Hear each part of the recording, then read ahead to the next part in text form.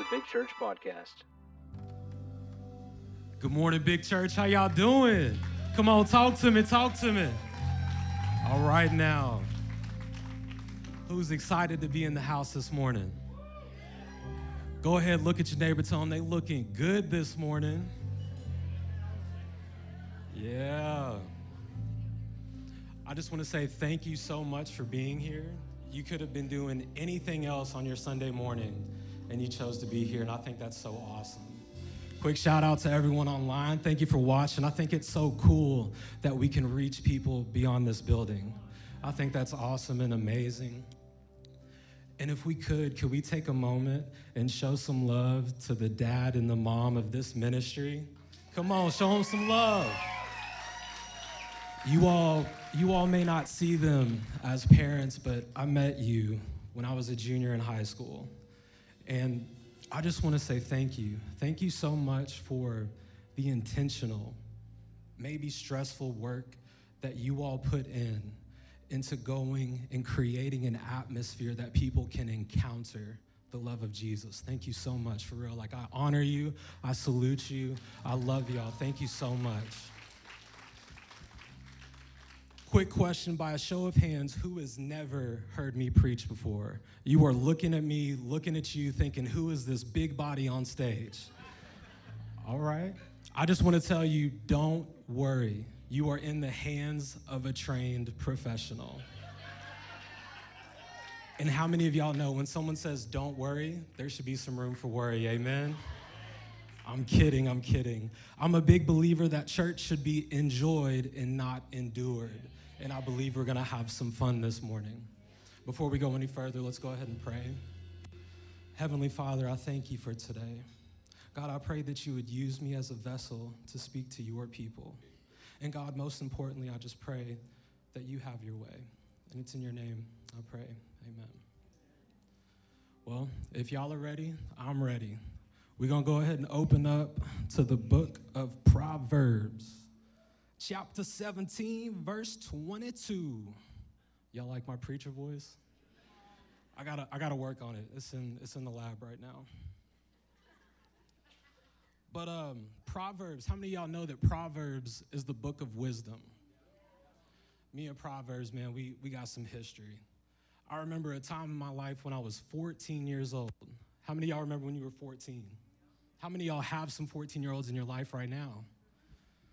Boy, when you 14, you know everything about everything, and ain't nobody gonna tell you nothing. I remember when I was 14, I wasn't necessarily like a bad kid, but boy, I had an attitude. It came with the mouthpiece. I was talking back, up, down, left, right, through the middle. And my mom, she sat me down. And this isn't what she said, but this is kind of how I remember it. She said, "This ain't gonna work." And I was like, that's pretty cool for me. I hit that. But what she did, instead of punishing me, she said, "You're going to read a chapter of Proverbs a day until you get your ish together." And so I quickly realized that if I would just act right, I didn't have to read anymore. Because I don't like to read.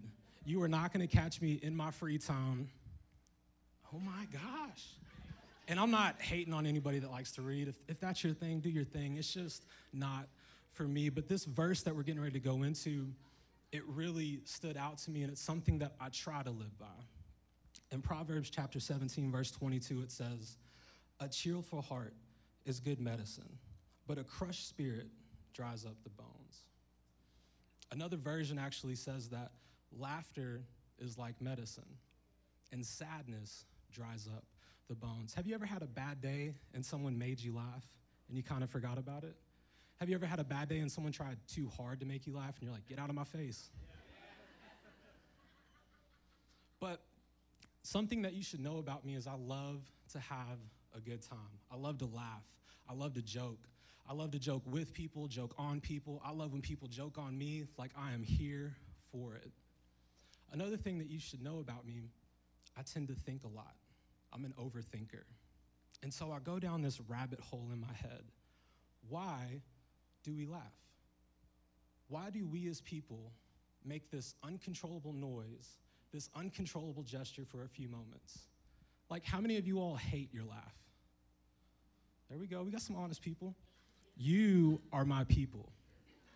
And I'm not talking like the laugh. Like, I'm talking the knee slapping, voice cracking, you might be crying, your stomach starts to hurt, like that kind of laugh. I have this philosophical quote: you don't know someone until you truly hear them laugh. Because when you laugh like that, you are yourself. And so I go down this train of thought: why do we laugh? And what happens is that you, me, we have an expectation. We have an expectation of how a person should act, of how a situation should go, or how an event should play out. And what happens is someone or something brings an alteration to our expectation. And then you receive something from that, which is a revelation of, oh, that was funny, or oh, that wasn't. So an example that I have for you all is July 3rd at about 6:30. I usually don't remember stuff by the days. I just remember it because it was the 4th, fireworks and all that. But I go to Myers, and I'm going to go shopping. Not going to get a lot, just a few things. And my expectation was that I would go shopping, finish, go home, carry on with my night.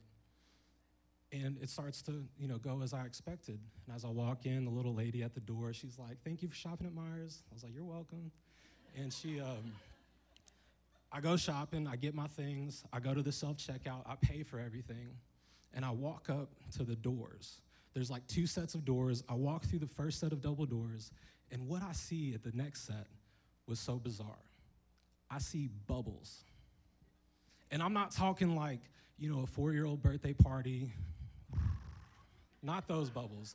Like hundreds of bubbles are floating across this glass door. It looks like a 2004 Dell desktop screensaver. Y'all know what I'm talking about? And I'm just like, what in the south side of Louisville is going on right now? And as I walk through the second set, I see this man. And this man standing there, and he's dressed like a hillbilly. I don't know if that's how he dresses or if this was a part of the getup, but he had this flannel, he had some suspenders, he had a straw hat, he had some jeans with some holes in it, and not like the ones that you buy now, like he earned these bad boys. And he has his truck pulled up to the side of the Myers, and he has this machine in his truck. Never seen it before, but it is spitting out bubbles like nobody's business. And as I walk through the bubbles, I have a free hand, so naturally, start popping these things. This little kid's popping bubbles with me, and we had an unspoken agreement. I'm gonna get everything up here, you get everything down here, and we are putting in work. And then I quickly realized, Trey, you a grown man right now, and you popping bubbles. So I had to collect myself and just keep on walking, and I get to my car, and I think about it.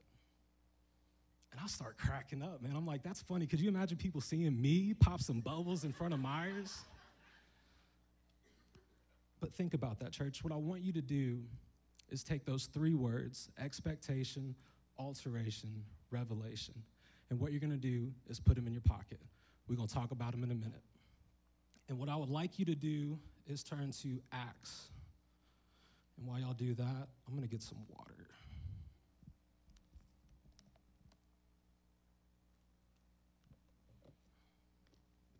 Drinking that holy water.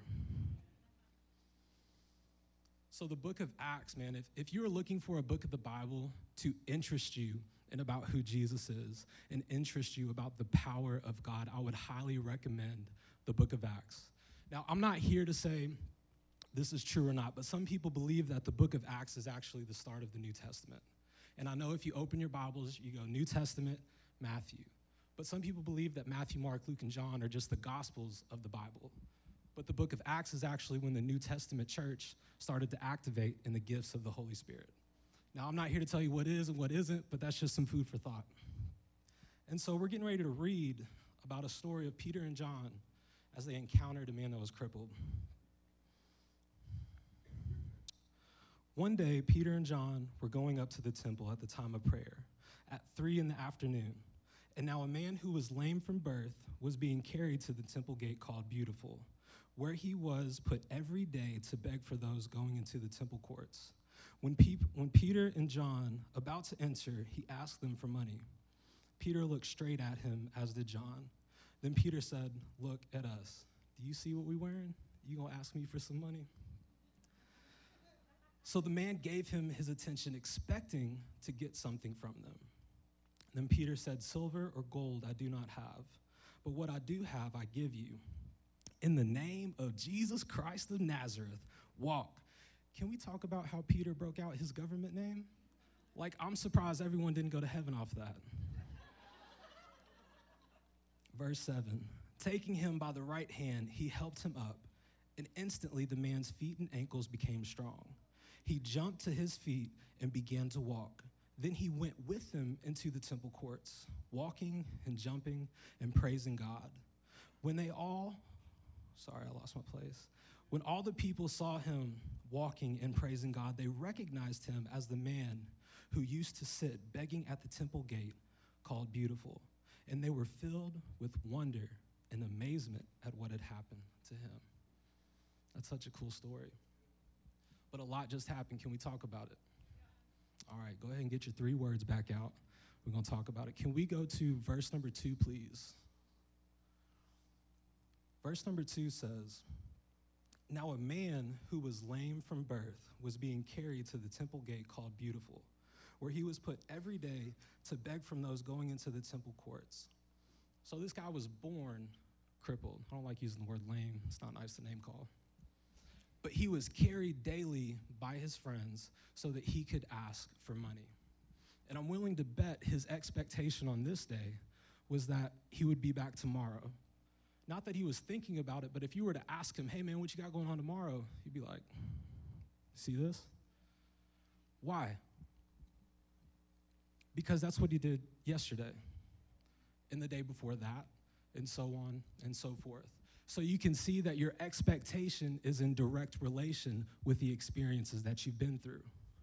Like a lot of you in this room right now. My girls got their hair did, put their outfit on, got their makeup on. My boys took a shower. Y'all came to church. And you were expecting Pastor Rich or Pastor Mindy to bring one of their fire words as they do. And y'all got stuck with me this morning.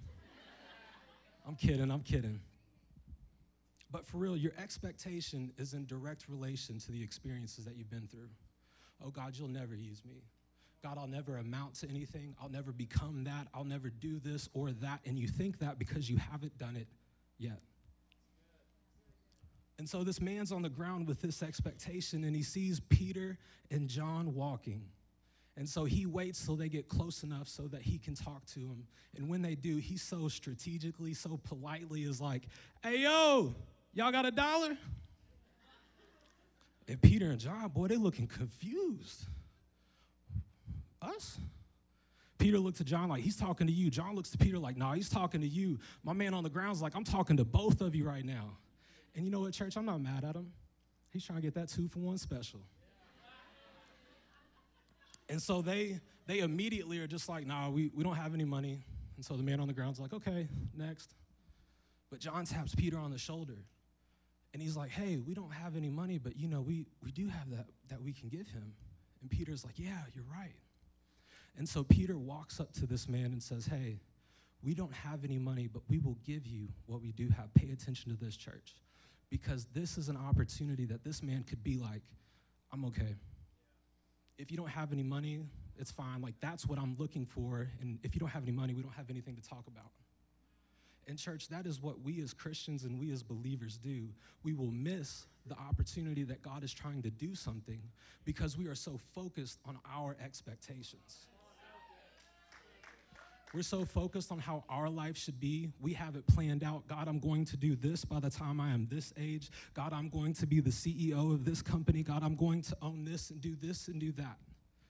And then it doesn't happen. And we're like, "God, why aren't you moving? God, why aren't you working?" And God is saying, "Will you listen to me?" God is saying, "Would you pay attention to me? Would you do the things I'm asking you to do?" You can miss the window of opportunity by being so focused on your expectations. But that's what I love about this man right here, because that is not what he says. I imagine him kind of scratching his head. What you got? I'm out here every day. Try me. I've seen it all. And so Peter, so boldly, so savagely, so gangster, is just like, in the name of Jesus, be healed. But think about it. This man on the ground has never met Peter in his life. This is the part of Revelation. And see, Revelation kind of takes some time. If I were to take this rag and cover my hand with it, I know y'all are smart, you just saw me, but you wouldn't see my hand. It would take me to remove the rag to reveal the hand. That's what Revelation is. The time that it takes me to reveal the hand to you, a few seconds. The time that it took the bubbles to be revealed to me was a few minutes, because when I pulled up, he wasn't there. I was shopping, he was obviously there, blowing bubbles. And it just takes some time. So can you imagine what this man on the ground is thinking? Let's see, let's get down here. Oh. Be healed. What are you talking? Do you not see my situation? Are you trying to make fun of me? Why are you trying to play with me? Who's Jesus? Why are you talking about? And then he feels something. My man starts to feel his toes, and from his toes to his ankles, from his ankles to his knees, from his knees to his hips. I'm talking, he's feeling quadriceps and hamstrings and calves. He's feeling all sorts of muscles he ain't ever felt before. And he is like, what is this? But this is so key, church, because once you receive revelation, you got to do something with it. Because he could have been healed and stayed right where he was. Why? Because that's what's comfortable to him. He could have had new legs and stayed right where he was. Eric, can you come help me up? This wasn't planned. I'm a big body. All right. Woo, we good. Yeah. So my man's got new legs, and I imagine when Peter helped him up, he was kind of like, looking like Bambi, because he's never walked before. But what he does next is so interesting. Let's go to it. I believe that it's verse 8, I'm sorry. He jumped to his feet and began to walk. Then he went with him to the temple courts, walking and jumping and praising God. I wonder how many people passed by this man and didn't give him any money. Maybe made fun of him. I wonder if he had some embarrassment built up, some shame built up, maybe some depression built up. And when he got brand new legs, he's gonna walk into the church. I think that's so interesting, but it had a purpose for it. As he walked into the church, people saw him and recognized him. And church, I've gone this whole time and haven't even given you the title of my message yet. The title of my message is, hey, is that you? Because the thing is, once you act on revelation, you become something. You become living proof of an example of transformation. And see, the thing about transformation is you don't even got to talk about it. No. People are going to walk up to you and ask you, hey, what's different about you? Hey, I'm noticing you're not getting angry anymore. I'm noticing that you're not getting stressed anymore. Why is it when people are gossiping, you tend to back away? What is different about you? And church, that is your window of opportunity to talk about Jesus. Who's Jesus? You see how it's like a domino effect. It just starts to spread and take off, because what happens if you read further, they ask him and he tells them, and they had this big God movement. Expectation, alteration, revelation, transformation. You like how that all rhymed? I thought it was cool too, man. I don't know. Amen, church. I just want to say thank you so much for giving me your time this morning. And the thing is, I imagine a lot of you walked in with some expectations. And I probably brought some alterations. And you are right now receiving revelations. But the thing about this last part is it's on you. Transformation. Do you want it? That's not something I can answer. That's something that you have to think about. And by transformation, I mean a relationship with Jesus Christ. And so if I could, I would like you all to stand. Stand if you can.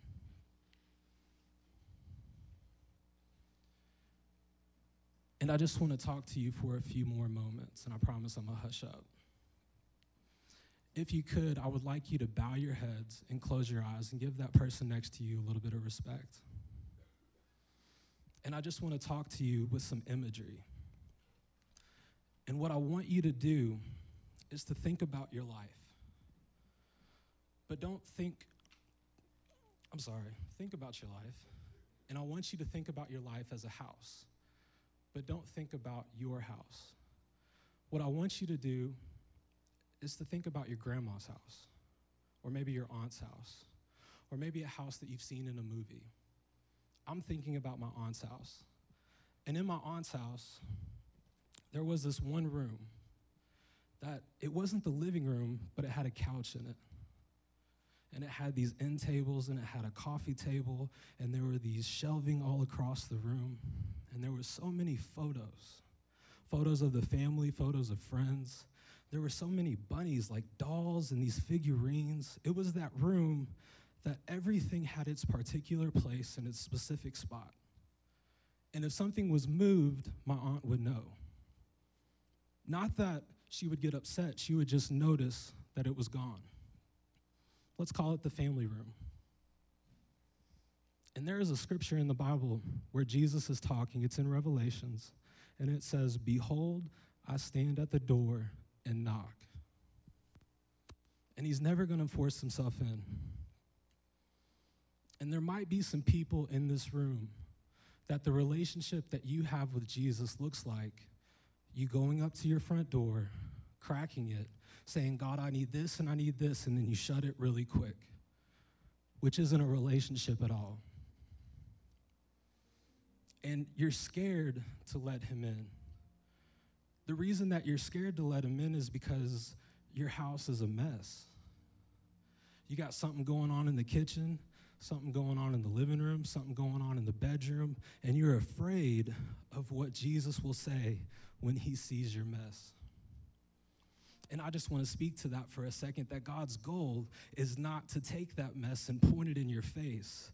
God's goal is to help you clean your mess. And there also might be some people in this room that at one point Jesus was in your house. Y'all were chilling, having a good time, and then you spilled something on the carpet. You dropped something in the kitchen. You made a mess in the bathroom.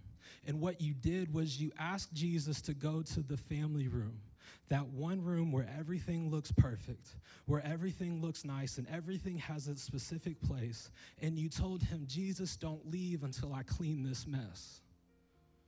And you're finding out that it's super hard to clean. In fact, you are incapable of cleaning this mess. And you're so embarrassed to go ask for help because you think Jesus is going to be like, "Why did you make this mess? How could you have made this mess? What are you doing?" And I just want to speak to that. God is not afraid of your mess. God is not overwhelmed by your mess. God wants to help you clean your mess. And so if y'all could, go ahead and open your eyes and lift your head. And as you can see, I'm no longer on stage because honestly, that's just the stage and I'm just a person. And if you're freaking out, where are you at? I'm in the back. And I've sat through so many altar calls. Like I've heard the preacher preaching. I've heard the teacher teaching. And I'm like, you are talking about me. But there's no way I'm going to walk up to that altar because then someone's going to know something. My family's going to know I'm not perfect. My friends are going to know I don't have it together. And I just want to speak to that. There is a scripture in the book of Matthew. It says, this is Jesus talking, "If you would stand for me before man, I will stand for you before my Father." And church, we just went through this amazing series about going deeper, and I encourage you, if you missed it, to go back and watch it. But I feel like God is asking a very simple question. Will you do it? Will you go deeper in the relationship that you have with me? And church, if you say yes, I want to invite you up to the altar as we go into this next song. And I understand that walk isn't comfortable. That's why I'm in the back. And so what I'm going to do is I'm going to count to 3, and I'm going to walk up to that altar, even if I'm the only person that goes. I just want to say thank you so much for this opportunity, and I love y'all. 1, 2, 3. We hope you enjoyed this message on the My Big Church podcast.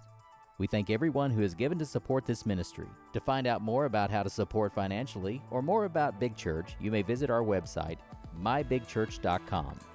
If you live in the Louisville, Kentucky area and don't have a church home, we would love to have you as our guest at Big Church. We are located at 7209 Fagenbush Lane in Louisville, and we have worship services at 9:45 and 11:30 every Sunday. Thank you again for listening to the My Big Church podcast.